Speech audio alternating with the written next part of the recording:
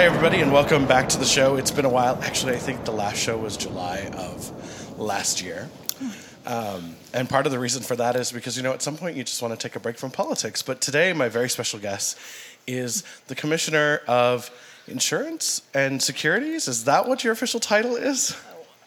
Constitutionally, I'm called the state auditor, but I call myself the Commissioner of Securities and Insurance. Okay. CSI makes it easier to remember. Ladies and gentlemen, please welcome Monica Lindeen to the show. So constitutionally, it's securities or State auditor. State auditor. Yes. And now the state auditor is the fifth and unknown member of the land board, correct? Unknown? Yeah, sometimes it is, yes. I think that when people hear that you're the state auditor, they tend to just want to get away as fast as possible because they just envision somebody who's going to audit their books or their taxes or something of that nature, which obviously isn't the case. No. So what is it exactly that the state auditor, or the CSI as you prefer, does? Well, I regulate the insurance and securities industries here in Montana. I think that there was a time in Montana history, in fact, I know there was a time in Montana history where this office actually did audit legislative functions, legislative general fund, things of that nature. But that has all gone away and obviously is in different parts of state government now. And so my primary responsibilities are to regulate, as I said, securities and insurance, and I serve on the state land board. Okay, so I'm going to ask, because this is something that's always bothered me, what exactly are securities? Securities are, for instance, when you invest in a company, whether you're investing in a company on Wall Street or you're investing in a company, let's say an oil well, or something of that nature. Anyone who's offering any type of investment opportunity has to actually be, number one, licensed to do that, and number two, they actually have to register the product for sale in the state of Montana or any other state, depending on which state you're doing business in. And if you're not, you're doing it illegally. Oh, well, that's interesting. So I know of one case that you guys had to deal with recently, which took out somebody that I am very happy you took out with. That was Harris Himes. You caught a lot of flack from several organizations that had nothing to do with securities and exchange, like you were on a witch hunt. Does that happen often? I don't want to talk about the specifics of the case, but when you go out and you're dealing with what's going on, do people just not understand and assume it's a witch hunt? Or? No. Generally, I think that, obviously we get phone calls from people waging complaints. And once we get a complaint, then we actually start an investigation. We're never out there looking for something like that. We wait till we get a complaint. We do an investigation, and if we find there was wrongdoing, then we move forward with, pressing charges and prosecuting, and maybe, depending on the situation, that person might go to jail. We always look to get restitution for the victims of securities fraud and so forth. It just turned out in this particular case that they were trying to make it sound like we were on a witch hunt and doing it for a particular reason, which obviously wasn't the case, and the judge saw that as well. Right. Okay, so let's back up a little bit in your political career. This isn't the first office that you've held. No. And when did you get started in politics? Oh, my gosh. First time I ran for a legislative seat was 1994. Oh, wow. Yeah, I know I'm getting old, aren't I? No, I remember 94. It was after I graduated high school. So. Yeah, 94, I lived in Huntley, which is just east of Billings, for those of you who don't know. And I had kind of gotten very active in my community, and there was this one day we all woke up and there was coal trucks stockpiling, running into our community and stockpiling coal next to the railroad in Huntley. And we were all slightly upset because of the dirt and the mess and the trucks and what have you. And so I got involved kind of in politics that way.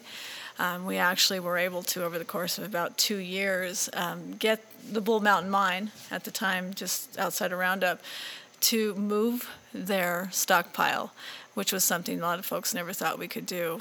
And then I worked on a legislators campaign, the local legislator as a treasurer. And then in 1990, before, they called me up and asked me if I wanted to run for office, and not knowing what the heck I was doing, I said, sure, why not? And I lost. So what was the first office that you held? It was that legislative seat, actually. I ran 3 times. Third time I won. And that district started in Huntley, just east of Billings, and went almost to Miles City. Oh, wow. Yeah, large southeastern Montana district. And I actually defeated the incumbent, who was a really popular rancher from Rosebud County, on one issue, and that was electricity deregulation. My district also included Colstrip, and thankfully the folks in Colstrip understood just what a poor vote that was.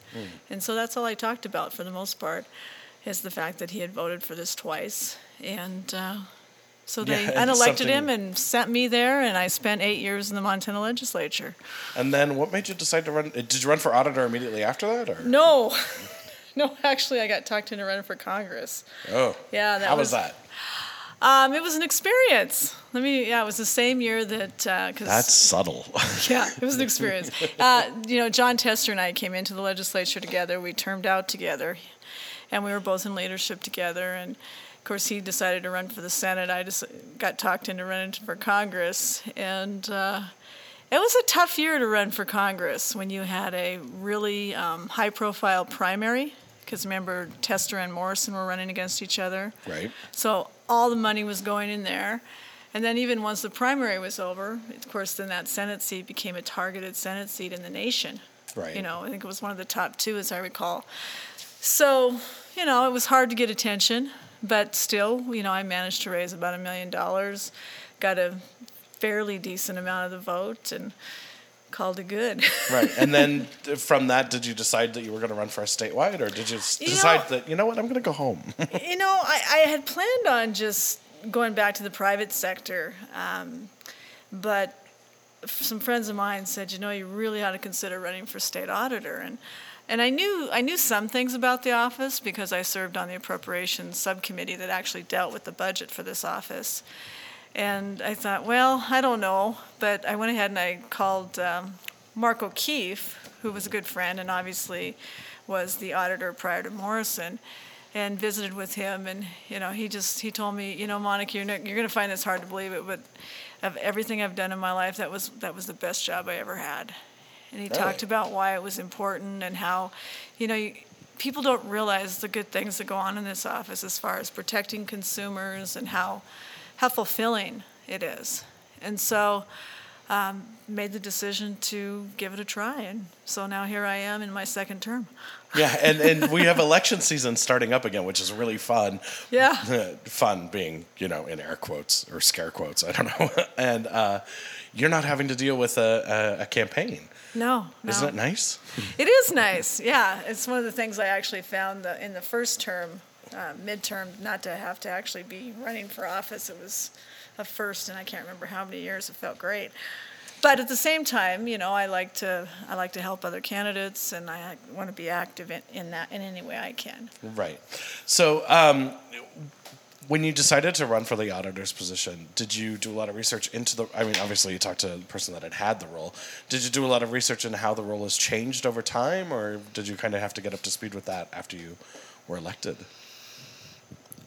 As far as changed over time, I'm not really, but I looked at the issues that, they've been dealing with over the last, 8 to 12 years. And, it's funny, you can always look at what an office is doing, but until you actually get in there, you never really truly understand it. And even then it takes some time. And so, of course, when you first take office as a statewide here in Montana, the first thing you have to do is deal with the legislature. And they're such delightful people.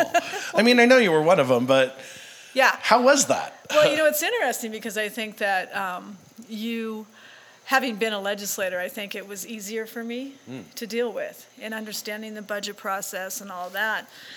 So I wasn't intimidated at all, but I was trying to really kind of understand our legislative package, which had actually been put together before I became the state auditor that first term. But we worked through it. We did good. We had a great legislature. And, I have come to understand, though, over the last 6-7 years why people were always glad when the legislature left town. Because it can be difficult. I had one particularly rough session with the legislature. I think a lot of people know. 3 years ago. 2011. They were delightful. They were awesome. And by awesome, I mean they left as well. Yeah. There's sometimes when 90 days seems interminable. So, so with all, obviously coal stockpiling is not something that we deal with usually on the western half of the state anymore. No. How does your office deal with that dichotomy of how the state sees itself? Because eastern Montana and western Montana are effectively two different states in some ways, and in other ways they're very much no, we're Montanans. And I'm assuming, and maybe it's foolish to do so, but I'm assuming your office has some influence in different ways with the areas. And how does, how the thinking out east affect how things are done in your office, or does it? Does for your office, I guess a better way to state this is, for your office, does Montana appear as a unified whole, or does it have that split between east and west? In terms of regulating the industries, there's no difference between the eastern and western side of the state. I think that, we view the state as a whole, as it should be. Obviously, when you're dealing with land board issues, sometimes there's that east versus west. I mean, I even found when I was in the legislature, it's really interesting, especially on the Appropriations Committee. A lot of times people think that it's always Republican versus Democrat, and that really isn't always the case, especially when you're in a committee like the Appropriations Committee.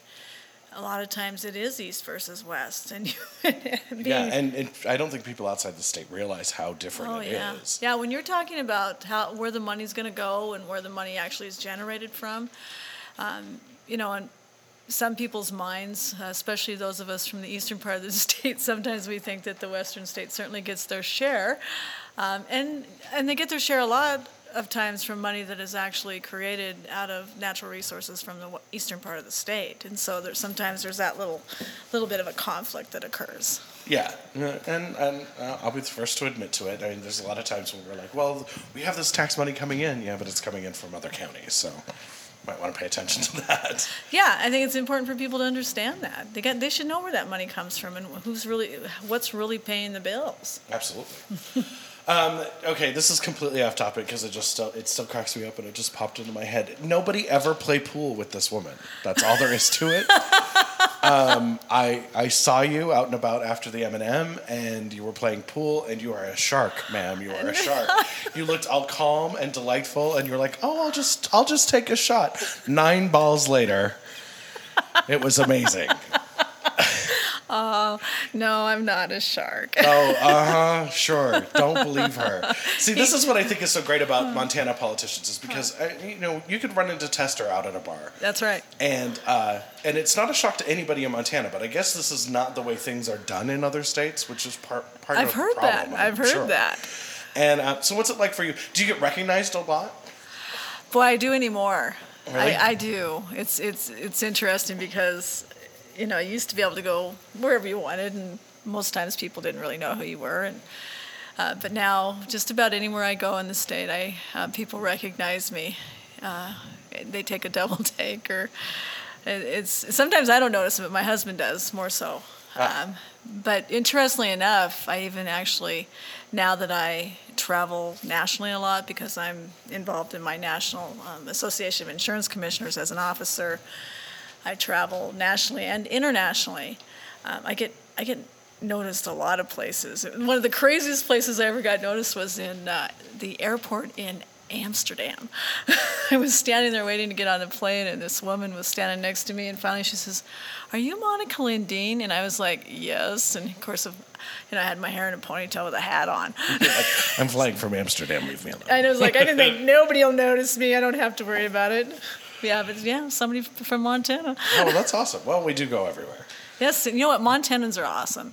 It's amazing traveling across the country because no matter where you go, when people find out you're from Montana, they either want to tell you the story about when they were there, and how much they loved it, or they tell you that it's the one place they've always wanted to go in their life and they can't wait to get there. Well, after living here, growing up here and then moving away and seeing the rest of the country and then moving back, I kind of agree. It's one of those great places. Mm-hmm. So, as you were coming into your first term, you kind of had an idea of what the office was about. Did you run into any surprises? Anything that just caught you completely off guard or was just weird and you're like, didn't even realize that? And this isn't meant to be one of those, no. Oh my gosh, did it catch you? Did you miss something? It's no. more like, everybody goes into an office with an idea of what you have to deal with. And then there's always, and everybody that I've talked to, they've been like, but I didn't realize we also had this part of it. And it's like, oh, well. Yeah. And that's a good thing to know, because I wouldn't have ever guessed. No, interestingly enough, it wasn't necessarily the issues that kind of surprised me. It was more the fact that some things needed to be done internally in terms of managing the office that hadn't been done in a long time, and that the technology in the office was very outdated. And so, coming from the background I do as a former technology company owner, I was, and somebody who has managed a business and managed people, I really, looked at, okay, here are the issues we have in the office, and okay, how are we going to approach this and make changes, which you can't come into an office like that with state employees and just start making changes with everything right away, because people get very upset. So I kind of just started with one bureau and made some changes, and then the next, and then the next, and eventually then I was able to start attacking the IT situation, and we've been in the process now for the past 2.5 years updating our IT systems in the office, and we've come a long way. And as a result, we're much more efficient, not only for consumers but for the industry that deals with our office as well. So I'm pretty proud of that, actually. That's cool. Yeah, I always worry about the technology at government because they're like, you've got a PC. When you are literally, this is the one thing that scared me. When I figured out just how outdated the technology was in terms of the data that we store, which basically is so important to the regulation of the insurance industry alone, without even looking at securities, the servers were so outdated that if they were to actually just fall down, we'd be out of business. Because you couldn't get parts for them anymore. Yeah, it's that outdated. Not anymore, though. Not anymore. Okay. So the great thing is that, thankfully, that never occurred. I was scared to death it was going to. But we finally were able to move past that over time. Okay, I have a question for you. Now, does I guess what is it? It's not a department because you're not under anyone else. You're in the land board. Your section of the state, do you work with ITSD out of the Department of Admin, or do you have your own? Well, that's a really good question, because we do have to work with ITSD on some of our systems, but then we're separate from other things, away from ITSD. They would love to have everything under ITSD, but we've resisted. Well, you should. Every time I've dealt with ITSD, it's been a slow walk through a dark valley. Well, it's not only that, but and this is something I was really frustrated with even as a legislator, is when I actually look at the breakdown of what they charge and how much they charge for certain services and how they arrive at that cost. I'm still not quite sure, and really what kind of influence the legislature has in setting those costs is very little. For the most part. And it's very frustrating to me because I really feel like the other agencies in state government are overpaying for services at ITSD, but that's just my opinion. Do you think that ITSD should maybe be broken out and the state should have a CTO? I mean, with technology being in everything that we do, and I know why it's into the Department of Admin. I worked at GE for a while, and I understood why most of our computer purchases were run through our accounting department. And I get that. They were the first ones to need computers, or the first ones to deal with them, and they're obviously the backbone of the company in a certain sense. But after a while, the CTO came in, and he was not from the accounting department, and that threw accounting for a loop. It threw everybody for a loop, but we ended up with better technology. And it looks to me like, the Department of Admin has always had ITSD in it because the first people to get accounting get computers were accounting, and that was part of admin. So it grew there, but I think it's a beast on its own, personally, that should be, in its own cage. My thinking. Yours? I think that things have changed enough over the last 20 years that something different needs to be done. Absolutely. I can tell you, though, that we did create a chief technology officer under the governor's office when I was in the legislature. And it all came about because of a contract that occurred in the Department of Revenue when they were updating their points system, which turned out to be a complete disaster because nobody understood technology contracts. And so as a result, they created this whole new state, position underneath the governor's office, which is supposed to be kind of reviewing not only technology contracts for all agencies statewide, but also looking at their technology plans. I think that not being in the governor's office and now that I'm out of the legislature, I'm not sure how effective that has been.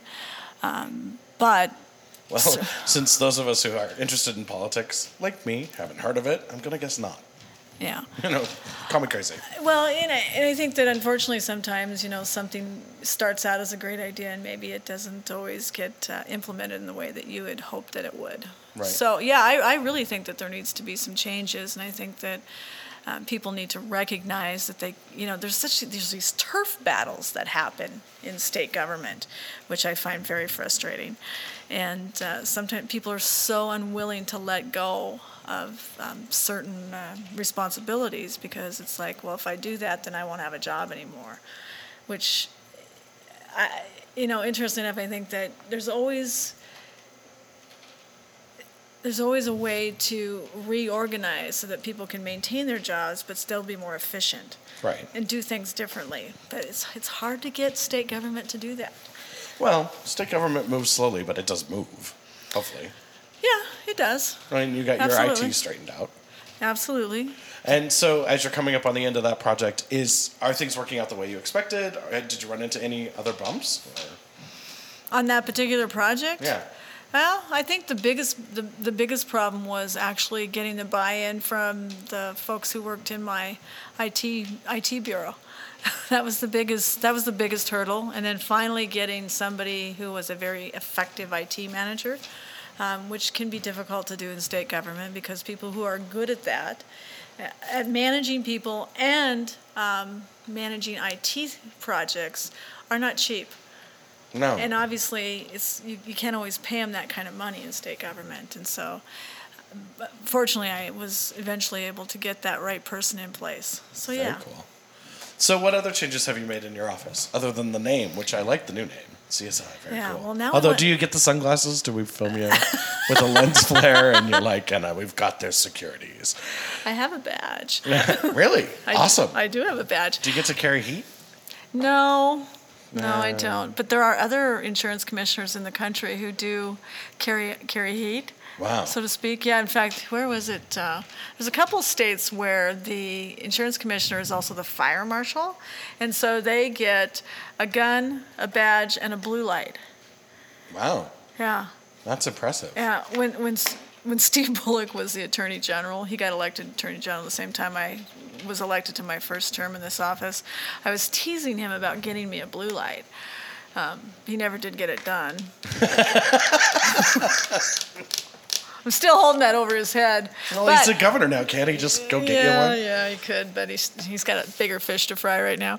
But I do want to remind folks who are listening that while we have totally rebranded the office as CSI, Commissioner of Securities and Insurance, over the last 6.5 years, we would like to make that really official with a constitutional referendum, which is on the ballot in November. And so people can actually vote to change it. To reflect what you actually have to do. Yeah, so it's changed in the Constitution. So I'm hoping that What's the referendum number? I don't remember. Okay, well, we'll look that up. I'll put that in the show notes, which absolutely zero people have gone to. It always cracks me up.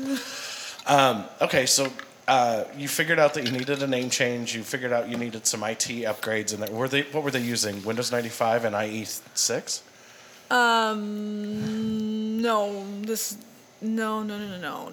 Oh, it's just back end IT stuff? Yeah, back end stuff. We have a server. What is it? It's an AS400. And it's dead. Okay, so Other changes. what other changes? One of the first things I did was make some changes in the legal bureau, because what I found was that everything that was happening in the office, at one way or another, ends up going through legal.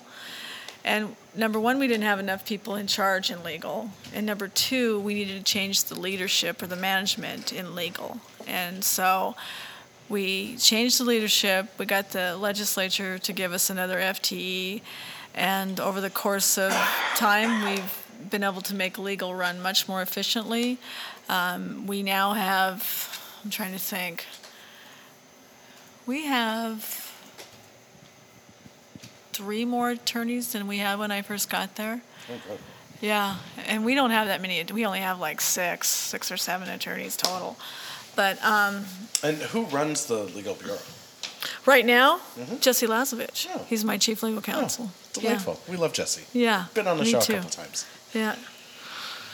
So you've got the legal bureau. How many bureaus do you have? Oh, goodness. That's, let me see.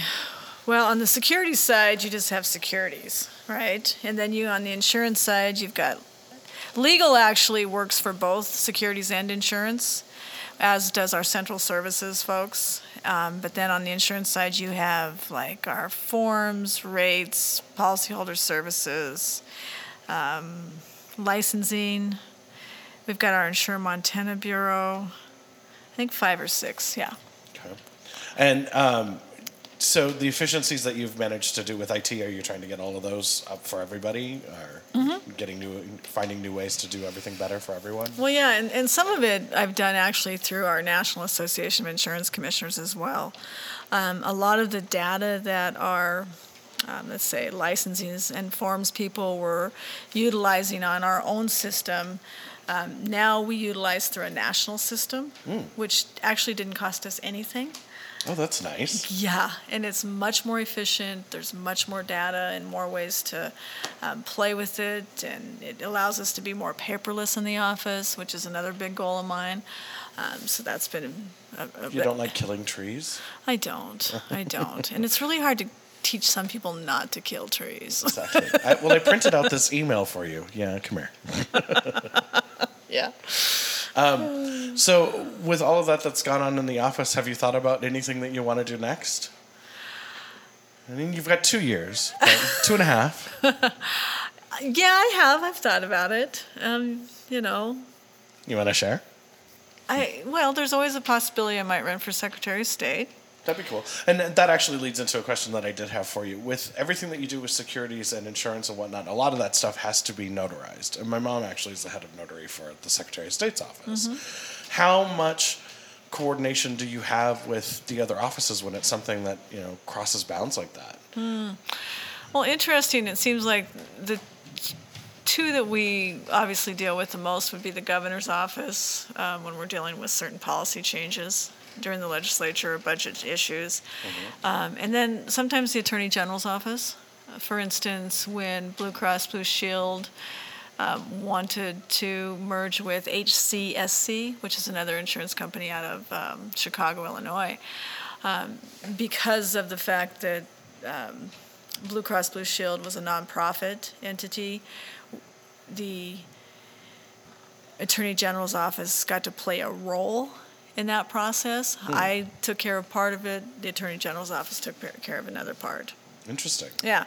So, and then we've had I'm trying to remember, we've had a couple other times when we've dealt with the Attorney General's office, but mostly the governor's office.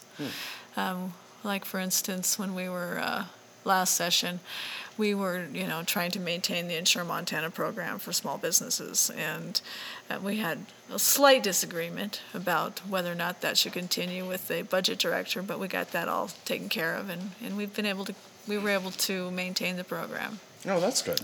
What is the Insure Montana program? Insure Montana program was actually passed by the legislature in 2000. It was during my during the time I was in the legislature. In fact, I think John Tester carried the bill, if I remember right.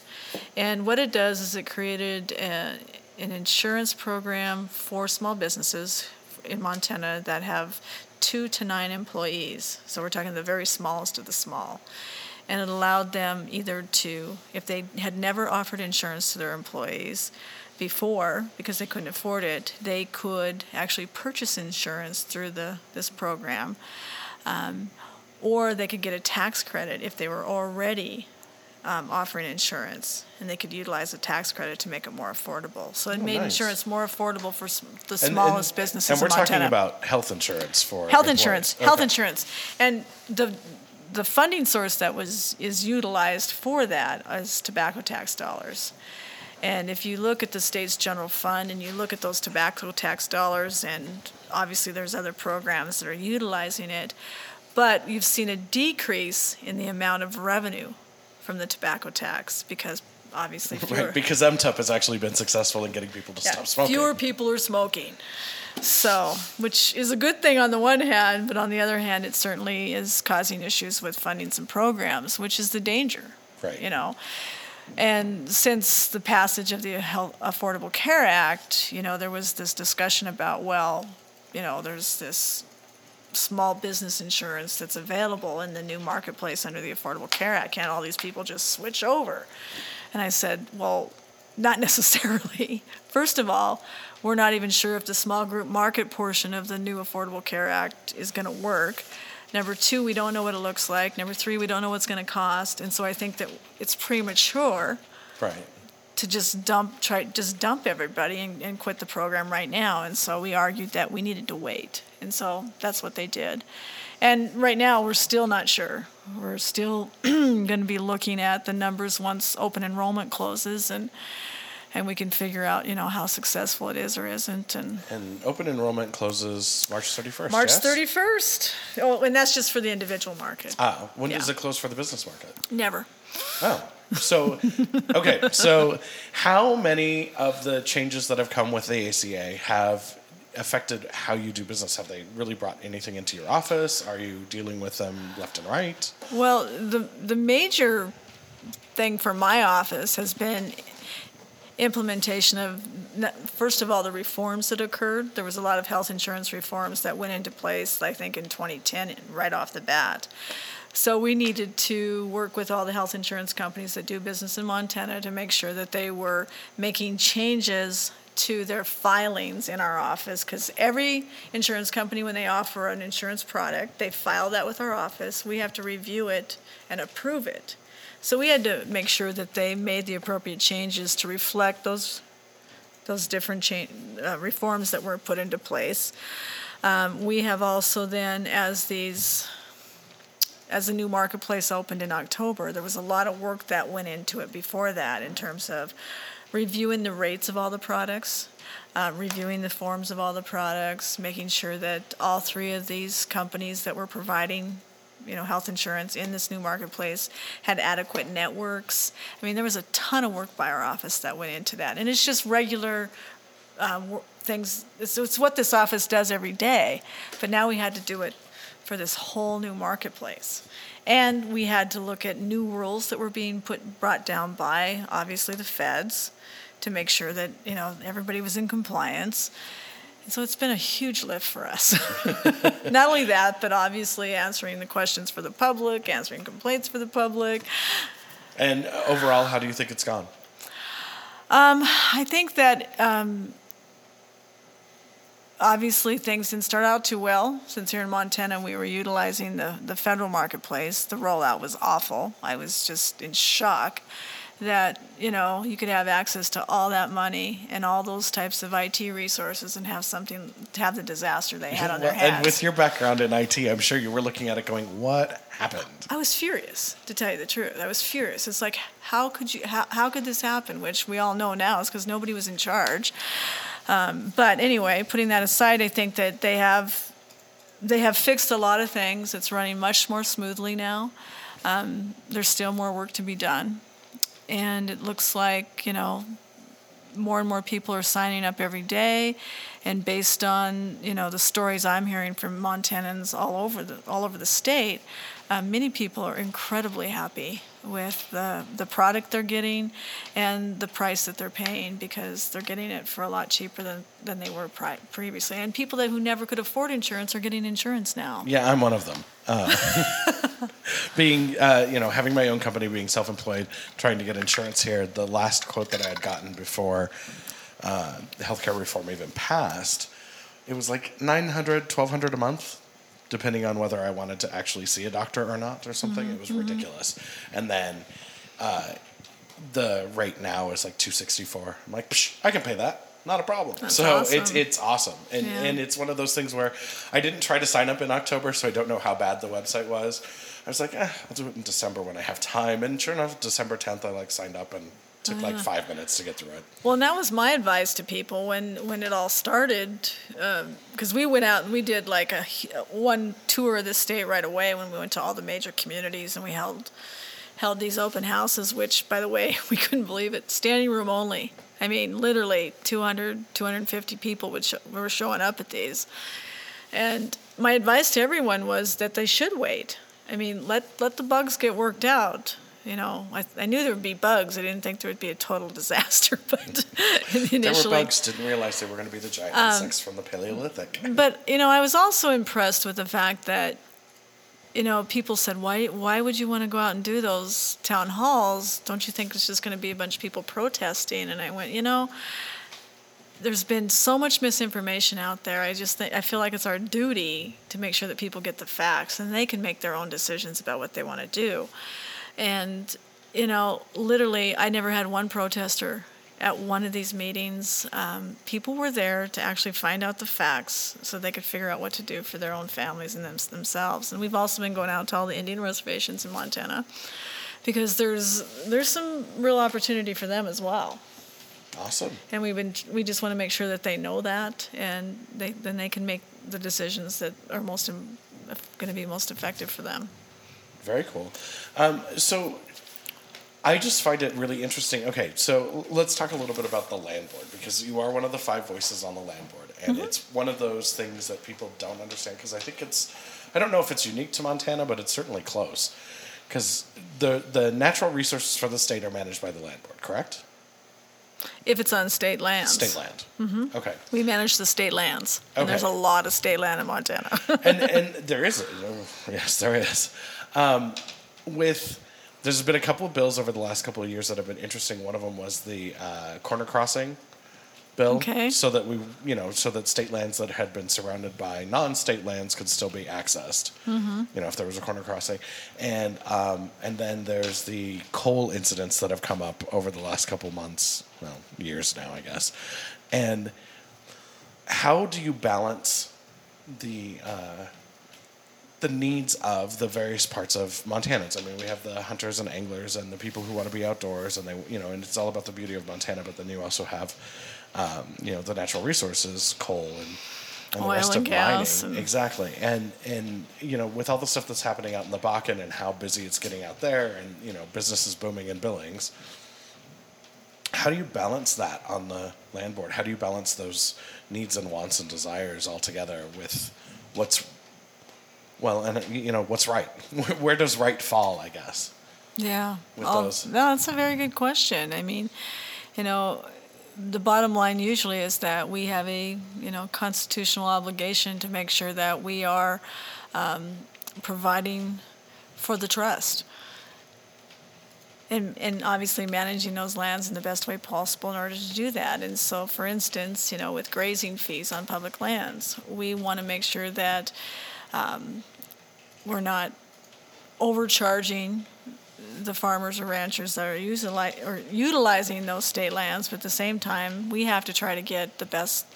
We want to try to get the best price possible for those leases, and so we want to try to get them as close to market as possible. When it comes to oil and gas leases, same thing. Coal, I know that's probably, I think, one of the more contentious issues. Obviously, the most contentious vote we ever had on that state land board was, the Otter Creek the Otter Creek vote. And it was tough because on the one hand, when you think about what that may lead to in terms of, how it affects the land and the water and so forth, it's something that it does tug at the heartstrings. And on the other hand, it really was about the price you're going to get for the lease, which is what you need to actually give to the trust. I'm not explaining this very well, I realize. No, you are. It's very hard it's hard to balance all those things. Yeah, well, and that's just it. Some people think it's an easy answer, that it's very black and white. No. But then they're also the people that, don't pay attention to the fact that, no, it's not. The other thing is, you keep mentioning the trust. The trust is actually what? The trust is all the money from all these leases goes into a school trust. So it's education in the state of Montana. Yeah, the education community actually benefits from this. And every single parcel of state land actually is assigned to some educational institution. And so if there's any money that's being generated from that parcel, it goes to that institution. Really? Some of it, oh yeah. So is there like some of it goes to the University of Montana, some to MSU, some to, other places in the state. But I mean, education is the beneficiary. So that's awesome. Some things we do in Montana we do really well, and that's one of them. Then you're definitely in conflict because it's the whole, okay, well, we're going to be mining coal in this area, and it's a beautiful area, but there's a lot of coal. How do we do that? Well, we want to do it because it's going to fund education at these institutions. Well, we want to be educated. Last I checked. Well, let's remember too that vote was just about the lease for Otter Creek. That vote had nothing to do with approving the IES, which then would allow them to mine that coal. So there's so many steps in the process. This is step one. Really? The money that we got from the vote that we took that day was just to approve a lease of the land, not for extraction of minerals. No. So they still have to go through the entire process of putting together the IES and doing everything that needs to be done that then goes through its process. And that's still with the land board, yes? Well, parts of it? Parts of it are, parts of it aren't, okay? So we don't deal with all of that. DNRC, DEQ, everybody's got their role to play here. And this is also another interesting part, if we're just talking about the Otter Creek issue, is that, while the company is going through this entire process, it's been interesting to note that the price of coal has continued to decline. Now, there's a cost-benefit analysis that has to occur, and is occurring, I'm sure, as they move forward continually, to say, can we actually afford to actually turn at what point does it become a zero return? Yeah, at what point is it not cost effective to actually turn any dirt? And, right now they're kind of almost to that point. So it'll be interesting to see if this actually ever gets mined. And in the process also, obviously, technology is changing. I was just in China last month, and I tell you, the air pollution there is outrageous. Many of it from, because of what they're using, which is coal. From us. From us and other places. Yeah. But they also understand and realize that. And they know that they need to change the way they're doing business as well. And so, who knows what the future holds. Hopefully it'll be better. Hopefully.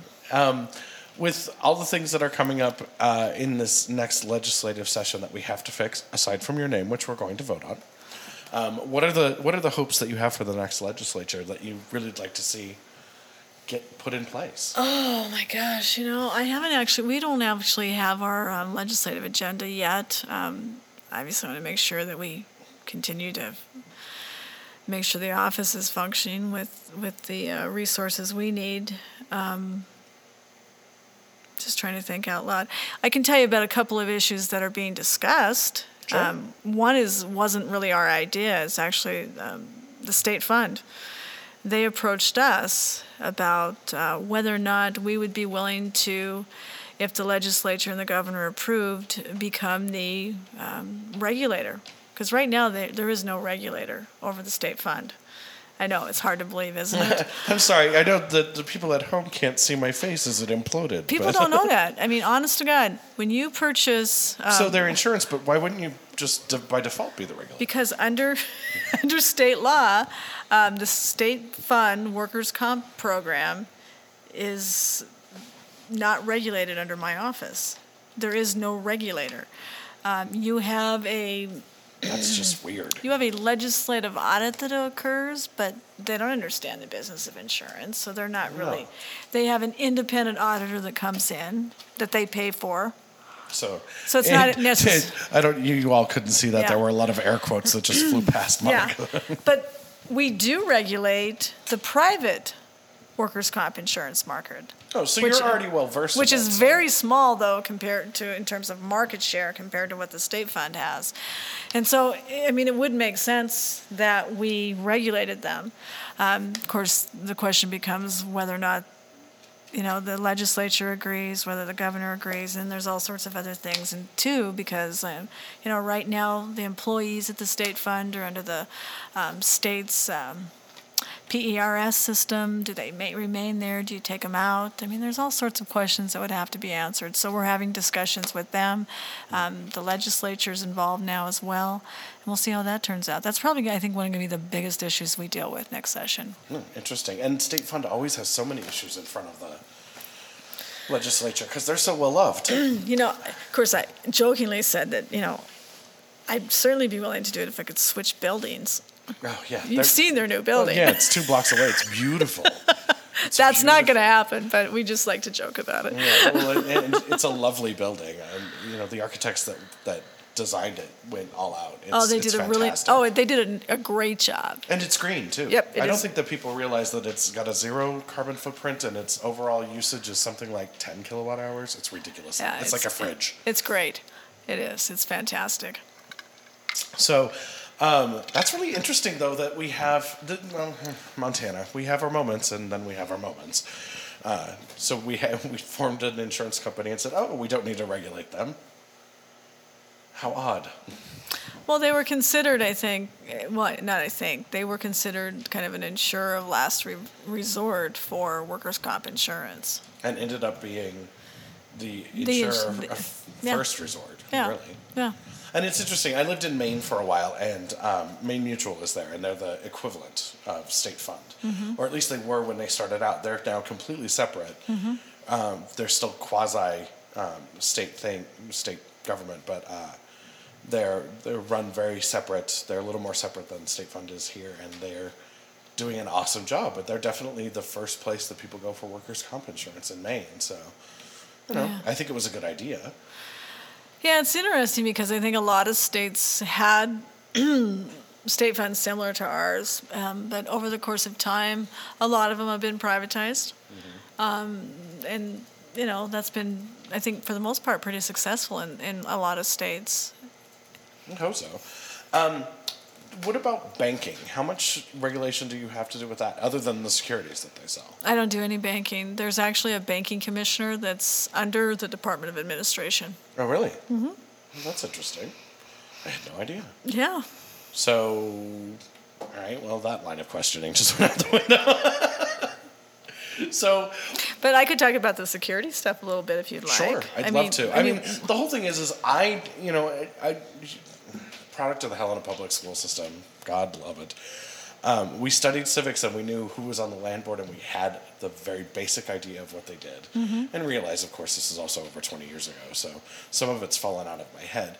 But like I mentioned at the beginning, you're the one member of the land board that nobody can really just sit down and say what they do. Oh, you're absolutely right. I mean, that's the big reason for the name change. Not just so that people know what we do, but they also know who to call. I mean, let's face it. I mean, if you are a consumer, and let's say you have, you've got insurance on your home, and you have a hailstorm, and you have damage, and the insurance company isn't willing to pay your claim so you can fix your roof, okay? If you're upset with that insurance company and you don't realize what this office does, who do you call? No, well, yeah, that's just it. Most people don't realize that this is the office you call. A lot of people think they have to get an attorney. You don't have to get an attorney. You call our office, you wage a complaint, we look at your contract, we make sure that under the contract, the insurance company is supposed to pay that claim. And I tell you what, 99% of the time, once the insurance company knows that you've contacted us, it's amazing how quickly that claim gets paid. Really? We average on insurance claims paid based on calls from consumers, we average around $5 million a year in claims that get paid. Wow. That's on the insurance side. I mean, it's huge. On the security side, I can tell you that since I have been in this office dealing with financial fraud, securities fraud, or somebody has been, taken in some kind of a scam, we have been able to get over $200 million in restitution to Montana victims. $200 million. Wow. What's scary about that is that there's probably that much or more out there that we don't even know about. Because people don't contact you. Yeah, because here's the thing about securities fraud. I mean, let's say you are 76 years old, okay? And somebody contacted you and talked you into investing your money into this oil well. Okay? Well, it turns out that it was a scam and you pretty much lost all your life savings in the process. And you are very embarrassed because you feel pretty stupid. You don't want your family to know about it because your family will think, well, obviously you've lost your mind and you don't know how to handle your money anymore. And so... my family wouldn't think that. They'd just be like, you don't want to lose your financial independence. You're embarrassed. There's all sorts of things that happen. And so people don't always make that phone call. And one of the things I try to tell folks, especially, I travel around the state a lot talking to like seniors organizations and other groups. I say to them, if you've been taken, that means somebody else has, more than likely. And until you call us, we can't do an investigation. We can't bring that person to justice. And so that's why it's so important to make that phone call to begin with.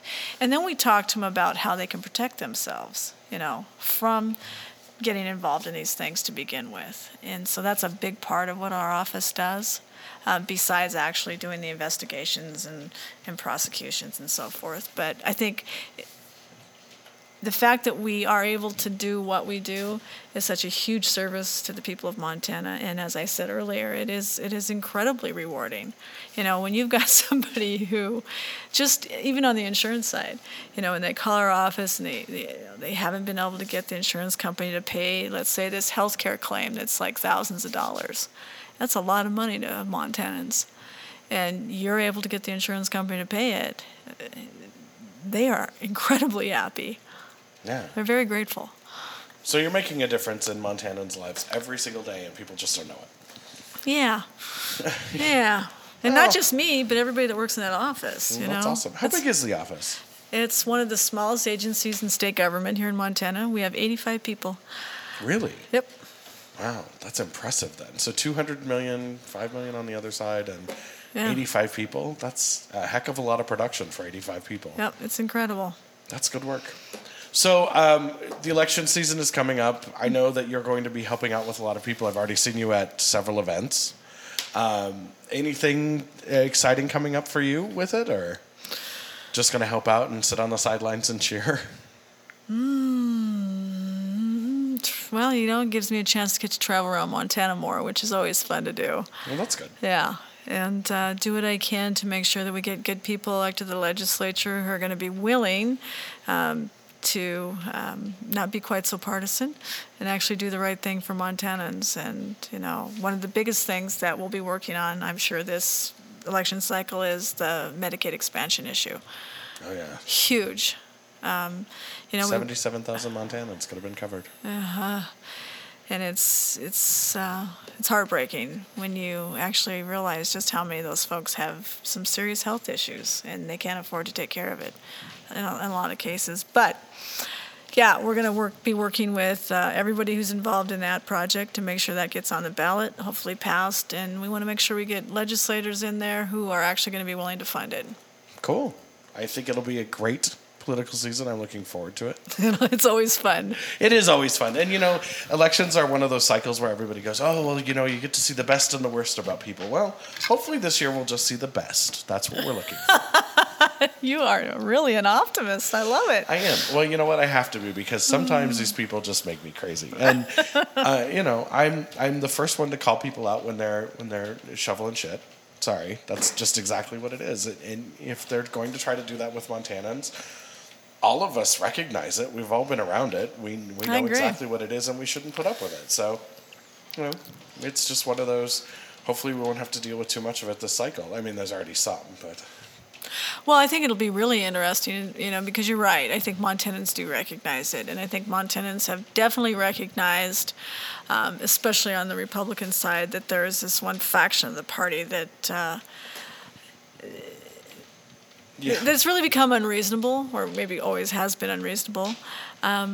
And I think there's, as somebody else pointed out, there's some real battles in the Republican side in some primaries that it'll be interesting to see who wins and which side of the party's in control come November.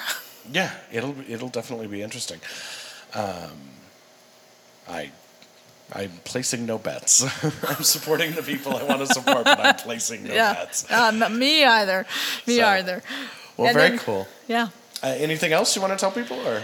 No, I just thanks for the opportunity to come and chat and visit with you today. And if there's ever anything I can do for you in my office, please don't hesitate to give us a call. What is because I'm assuming you have a toll-free number for the office, yes? Or do you not? I do have a toll-free number. But you don't remember. I don't remember the number. Well, you never have to call it. You walk into the office every Just day. Google that. Just Google it. What's actually the web address for your office? The web address is csi.mt.gov. Cool. csi.mt.gov. Cool. So if you do need any help with securities or insurance, that's where you go, and it sounds like they can help you out pretty easily. Absolutely. Awesome. Monica, thank you for joining me on the relaunch of the show. It's very exciting to have you here. And for everybody out there, have a great day. All right. My pleasure. Thanks.